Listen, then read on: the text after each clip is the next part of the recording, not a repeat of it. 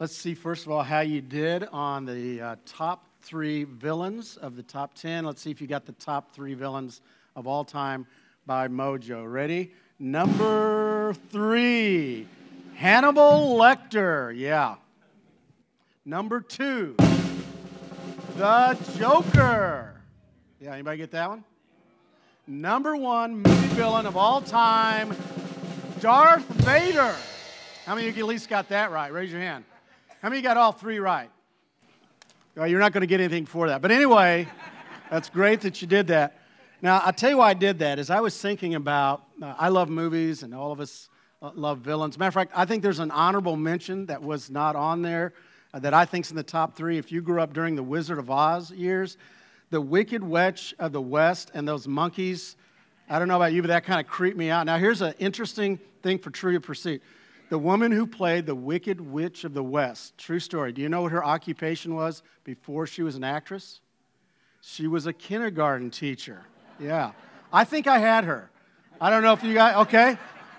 But if you were to list the villains from the New Testament, so just kind of run through your mind, think, who would be the villains in the New Testament? Here's who I think they would be. This is just me. Satan always tops the list. Then there's Legion, that's his team. Herod the Great. I saw Brad here this morning, so Pontius Pilate, the Roman soldiers, Judas, the Pharisees, Ananias and Sapphira. But I got to be honest, I think Saul, to me, is at the top of that list. How many would agree, right? You don't have to agree with me, and here's why I think Saul's at the top of that list, is this guy was so completely focused on wiping out Christianity from the very beginning. I really think he was, you talk about an enemy of the cross, this guy was an enemy of the cross. So I think it's important, first of all, as we get into, if you want to take your scriptures and turn over to Acts 9, to look at, as I would say, his resume. Let's look at why this guy, to me, was not just a villain, but was very powerful. First of all, here's what we know. He was born and raised in Tarsus. Now, Tarsus is the home of a great university. Matter of fact, they think it threatened and rivaled any university from Athens. He also, in Tarsus, has formed agriculture and commerce. He was a devout Jew. Many scholars think that his father, Saul's father, was actually a Pharisee. And he was also a Roman citizen. So here's this guy from Tarsus being raised in a Jewish faith, but yet he had the citizenship of a Roman, which meant that he could go anywhere in that time in the world as he grew up. He was mentored, and this is really important, by Gamaliel. Now, let me tell you about Gamaliel. He was on the Sanhedrin, and again, many scholars said was probably the most brilliant rabbi of his time. Now, why is that important? Now, this is mind-boggling to me. I remember years ago reading a book called Velvet Elvis, and there's a chapter, and it talks about what these young men went through to be a Pharisee. So when you read in the Bible and Jesus would say confront a Pharisee, you need to understand how brilliant these individuals were. So here's how the school went. Here's how the school worked. Rabbis were constantly looking how young people were memorizing Scripture. And so by the age of 10, they were looking for 10-year-olds, are you ready for this, who had already memorized the Torah, which is the Pentateuch. So take your Bibles out. And I want you to flip through Genesis, Exodus, Leviticus, Numbers, Deuteronomy. That would be memorizing that section of the Bible by 10 years old. I mean, I was lucky at 10 if I could memorize the Cardinals starting lineup. You know what I'm saying? So imagine that. So then they would take that group and they would put them in another group and they would start memorizing and learning the rules of law. And you know by 15 what they were able to memorize? The entire Old Testament. Okay, now that's just memory. That isn't everything else. Then at age 15, rabbis then would look out and they would take the best of the best. And they would go to a young man and say, I think you are gifted to be a rabbi, and so you are going to go with me everywhere that I go. Matter of fact, they had a phrase for that, and the phrase was, you will have the dust, the dust of the rabbi. It means everywhere that rabbi goes. So the sharpest, most brilliant mind of that first century looked out and saw this young man and said, you're going to go everywhere I go. That's the kind of guy we're dealing with here. And what Saul did, one other thing that is interesting, Saul was not married, and he loved to travel. Now, why is that important? I want you to think about that. He didn't go home every night and receive what I'll call encouragement from his wife. You know what I'm saying? He didn't have that. He didn't have somebody every day that he's sharing his vision with that would say, I don't know if you want to go down that trail. This guy is so completely focused on wiping out Christianity. And here's the other thing. He'll travel anywhere to do it. Now, I want you to think about why that makes him, in my opinion, the villain beyond villains. Now, turn with me, and we're going to start in Acts chapter 9, verses 1 through 3. Meanwhile, Saul was still breathing out, what's it say? Murderous threats against the Lord's disciples. He went to the high priest and he asked him for letters to the synagogues in Damascus, so that he found there he belonged to the way, whether men or women, that he might take them as prisoners back to Jerusalem. So let's just get the picture here. This isn't a guy who's going out and randomly choosing Christians and wiping out individuals. He had done that with Stephen in Acts 7, okay? This is a guy that is so calculated, and he's putting together a strategy. And the strategy is, if I get to Damascus and I have all the legal papers, I can round up all these so-called believers called the Way. I can round all of them up at the same time, and then I will take them back from Damascus to Jerusalem, and we'll wipe this thing out all in one clean sweep. And to do that meant he was willing to travel over 200 miles to get to Damascus.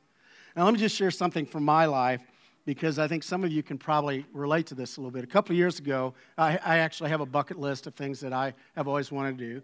And a couple of years ago, one of my buddies is here, Chad, a group of us went down on the Appalachian Trail, and I've always wanted to hike on the trail.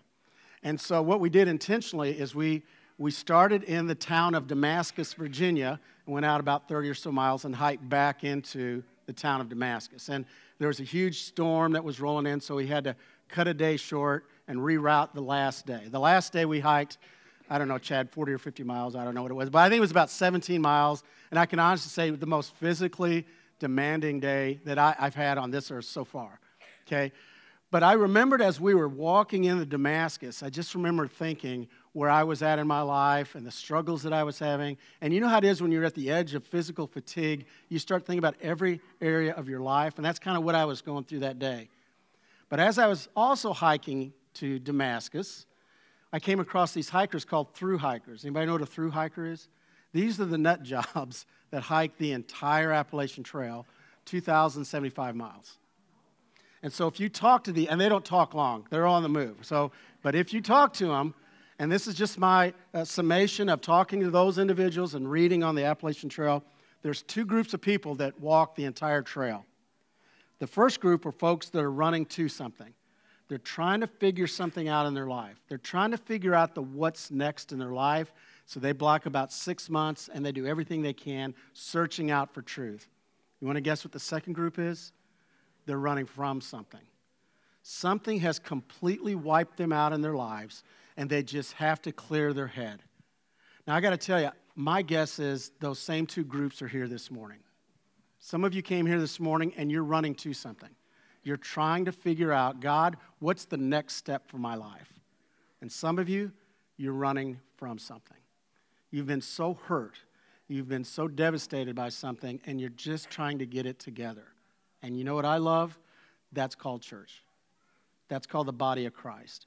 That we come together and we try to figure out what our next steps are, and sometimes we just need somebody to hold us and say, I don't really care what my next step is. I'm just trying to breathe again. I'm just trying to live life again. Where are you on your road to Damascus? I read this amazing quote. I love C.S. Lewis, and if you know C.S. Lewis and his story, he was an atheist, and he came to God, really kind of late in his life, and he reminds me a lot of Saul. He was just brilliant. And he reflected, as he was sharing his testimony, he reflected on what it was like as God was pursuing him. And I love this. So here's his letter to God, basically. Here's what he said to God. To the great angler playing his fish, to the cat chasing a mouse, to the pack of hounds closing in on a fox, and finally, to the divine chess player maneuvering into the most disadvantageous positions until in the end, he concedes, checkmate. In other words, he's saying, God is in the saving business. And God did everything to keep showing up in my life. And I thought I was in control, but you know what? I was never in control. And he kept pursuing me until finally one day, by choice, I said, God, I surrender to you. And it was as if you heard God's voice say, checkmate. And I love that. Where are you this morning? Again, on your road. If you're headed to Damascus, what are you dealing with in your life right now? I saw this video, and I want to encourage you to go online, and you can Google this. It's called I Am Second, and there's, I can't tell you, probably 17 or 20 of these testimonies.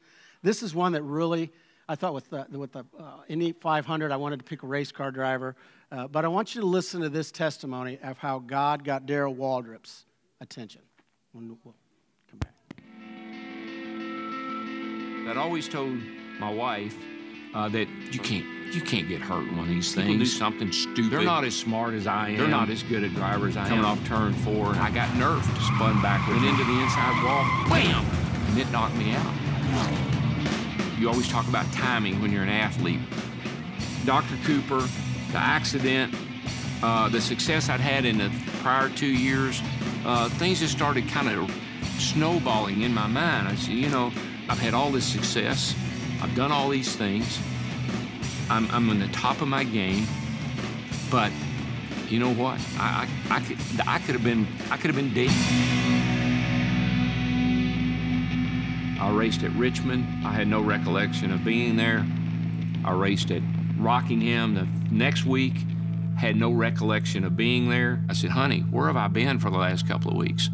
It wasn't until the 3rd week after the wreck at Daytona that I finally woke up. When I finally came to and I realized what had happened to me, it scared the hell out of me. I started searching for the Lord. On a July night, hot, no air conditioning, sweating, crying in the hallway, on my knees, Dr. Cooper, Stevie, and I, and he prayed that the Lord would come into my life, and he did. And 1983 was an incredible year. Wasn't so great on the racetrack, but personally, in my relationships with my wife and with everybody else, my life took a huge turn. And that's something I learned. If you don't own success, you wouldn't have success if it wasn't for Jesus Christ. He owns success. The difference in him and you is he wants to share it. You want to keep it. You want to keep it for yourself. It's all about me, what I can do, what I've done. With Jesus, it's all about what he has done. You can do all things through him, not with him, not when you get finished, maybe recognize him. You can do all things through him. You know what my reward was? It wasn't another championship. It was, finally, that people said, we like DW. He's a great guy. He's had a great career. And I was voted most popular driver in 1989 and 1990. In my mind and in my life, it was almost like a reward for all those things that I'd left behind and where I was headed. When you learn to put him first in everything you do and give him the glory and the praise, your life's going to be a whole lot better off. I'm Darrell Waltrip, and I am second.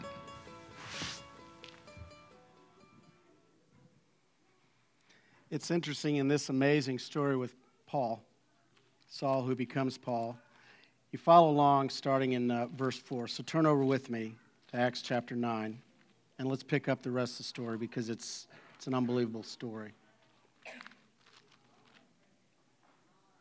We know that Paul's on the road. It says he went to the high priest and he asked him for the letters for the synagogues. And then you drop down to verse 3.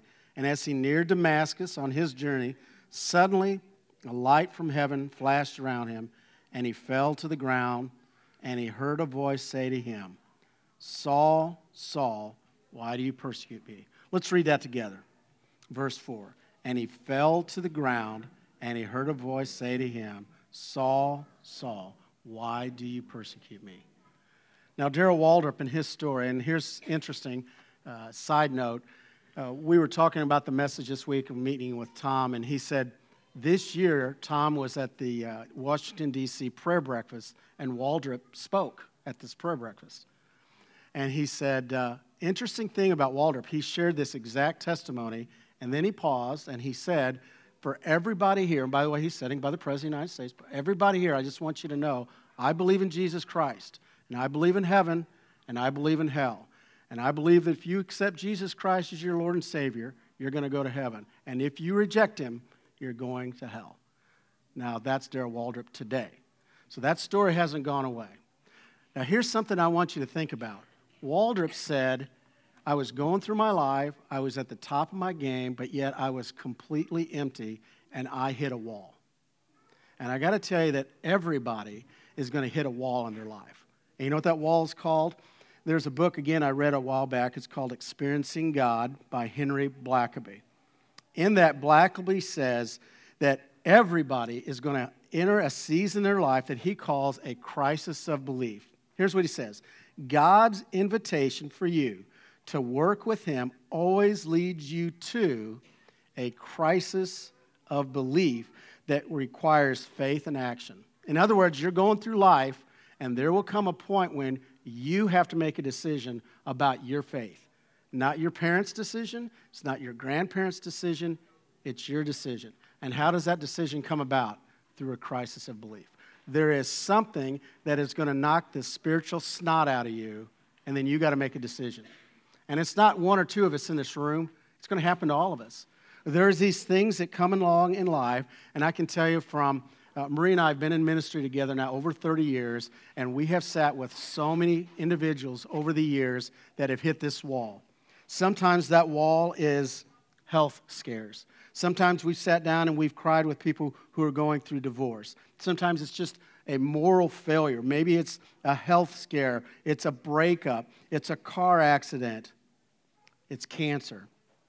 And I've sat at the bed of many folks over the years that it's death and dealing with losing someone you love. That wall is there, and that wall is real, and it is a crisis of belief. And when you get to that point, you are just like Saul.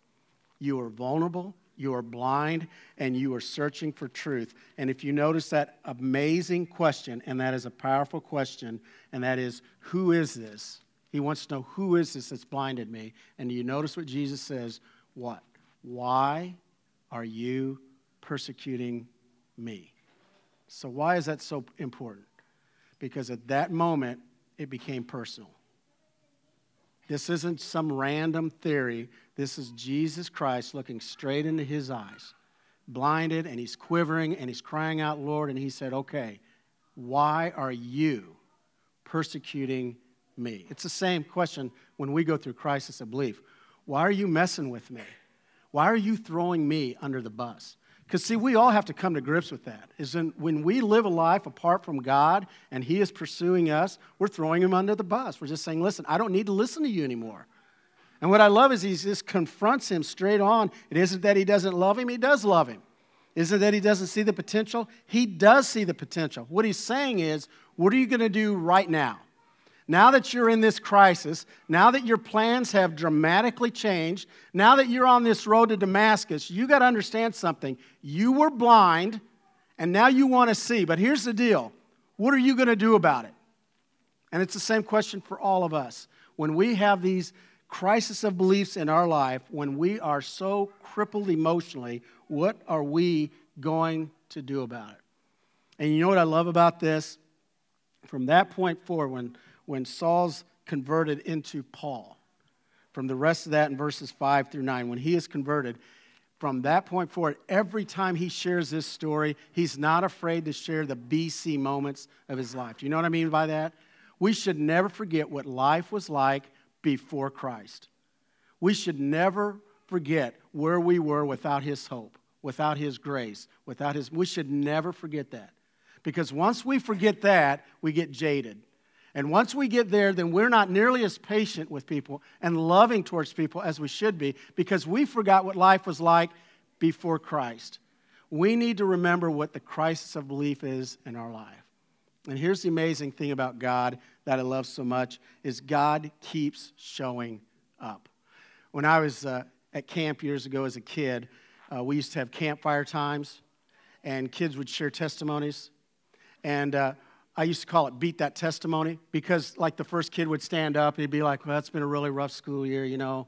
I cheated a few times. And the next kid would stand up, yeah, I cheated, and I did beat my mother. You know, then the next kid, yeah, I cheated, I beat my mother, and, you know, I killed someone. You know, it just goes on and on. It's like, beat that testimony. And then you get kind of feeling bad, like, I got a pretty boring testimony. I got nothing, you know. Man, can I have your testimony? That works. You know, you just get into that whole testimony. And sometimes we live life as if there's only one conversion. Like, I gave my life to Jesus Christ. It really wasn't that amazing. There wasn't any rainbows or unicorns. I just gave my life to Christ. But you know what? That's not how the relationship with God works. He converts us all the time. He's constantly moving. And this crisis of belief, do you actually think there's only one time that we have a crisis? How many of you have had at least two in the last month? Am I the only one? Okay, this doesn't go away. This whole crisis, it's a process. And here's what I love about God. He just keeps showing up. And here's what I really believe. He shows up many times through other people. In 92, we were on a missions trip down in Juarez, Mexico. And this is before the days of cell phones. And so we're down in Mexico, and that meant I wasn't going to call home for several days. So the last night we were there with our group, we went across into El Paso to see a ball game. And then remember the old phone cards? Get out my phone card. And I called back. My wife's staying with her folks at the farm. And when I called her sister, picked up the phone, and I said, is Marie there? And then there was this really long pause. That was kind of strange. And she said, Marie's really not, she's not doing really well now. And I said, well, what do you mean? Well, can I talk to her? And she goes, it's a long pause. She's in the hospital. And she's really heavily sedated. She really can't talk right now. So you need to just call back tomorrow sometime. I'll give you an update. That's not a good phone call. So we're wrapping up the missions trip, and my head's spinning. I'm like, can I get home? Can I fly out? I'm calling the airlines, and nothing. And so that night, we had our closing service. We always would have a candlelight service. And every time we'd have a candlelight service, we'd have a candle, and we'd say, this week, how did Jesus show up? And we just start the candle, and each student would tell his story. And we got in this circle, and a high school student stood up. And he said, John, here's the deal. You're the one always talking about Jesus showing up, and you're the one that's always helping us. So tonight, why don't you let us help you? Don't say anything else the rest of the night. Let us just love you. God showed up. He showed up in the lives of a bunch of high school kids. And you know what? He shows up in your life too, all the time. He shows up through other people, through conversations. He shows up in countless ways, and he's constantly reaching out and saying, I know you're broken. I know you're hurting. I know you're on this road and you don't know where you're headed, but I got to tell you, I'm here. And he's reaching out, and he gives us choice through the brokenness, and he loves us. So you know what that's called? That's called grace, because we can't explain it. And honestly, in ministry, that's what keeps me going. As I can't tell you all the years I've seen God's grace work through the lives of others, and it just becomes so real how God is working.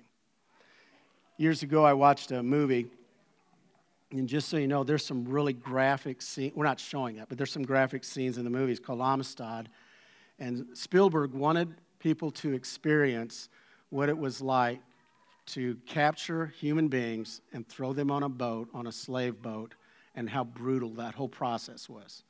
So there's a section of that movie you can't hardly get through when he shows you what's going on. And there's a picture of an individual in that movie who honestly didn't even have any lines in the movie, but I never forgot the image, and we're going to pull that image up. The reason is that guy is a slave ship owner. And you know what his responsibility is? As that ship is sailing from one port to the next, he determines who's going to live and who's going to die before they even get to the next port. Because he already knows we've got too many people on this boat. So he will just start killing people randomly. Sometimes they'd actually tie these huge stones onto their feet, and they just throw them off the side. That's this guy, okay? To say the least, this is not a very nice person. Tony just sang a song. Anybody remember the song we just did for communion? Amazing Grace. The guy that wrote that, his name is John Newton. And do you know what his occupation was when he penned that? He was a slave ship owner. This guy, when he says a wretch, he was a wretch. And he never forgot that. He never forgot. I was so wretched that I treated people like dogs. I was so wretched, I would do anything for profit. I was so lost, I never dreamed I could be found. And yet Jesus Christ was there for me. How could I possibly describe that? I would say it's amazing. So next time you sing Amazing Grace, I just want you to think no matter where you're at, His grace is still amazing. And it's for everybody in this room, is God's grace. So in a moment here, we're going to sing an invitation. It's the one that we do every week. And it's just a time to surrender to God. And if nothing else, you may be at a point in your life that you just need for us to pray with you. And as you know, we have a prayer room. I'm going to ask our elders and their wives if they'll just come up and be available to pray with you. And here's the other thing. When the service is over, even though we're moving things around, I'm going to be up here, our elders, again, their wives, the prayer. We're here for you. Because I firmly believe this. You start on your knees. You start by saying, God, you've laid somebody on your heart. Or God, there's something going on in my life I need to deal with. And I don't know what to do with it. We're here to pray with you. It's interesting. Saul's name means asked or inquired of God. And his name was converted to Paul, which means humble. His entire life changed. Not because of a conversion, but because he surrendered his life to Jesus Christ. And that's where all of us need to be, surrendering our life to Jesus Christ. As we stand and sing.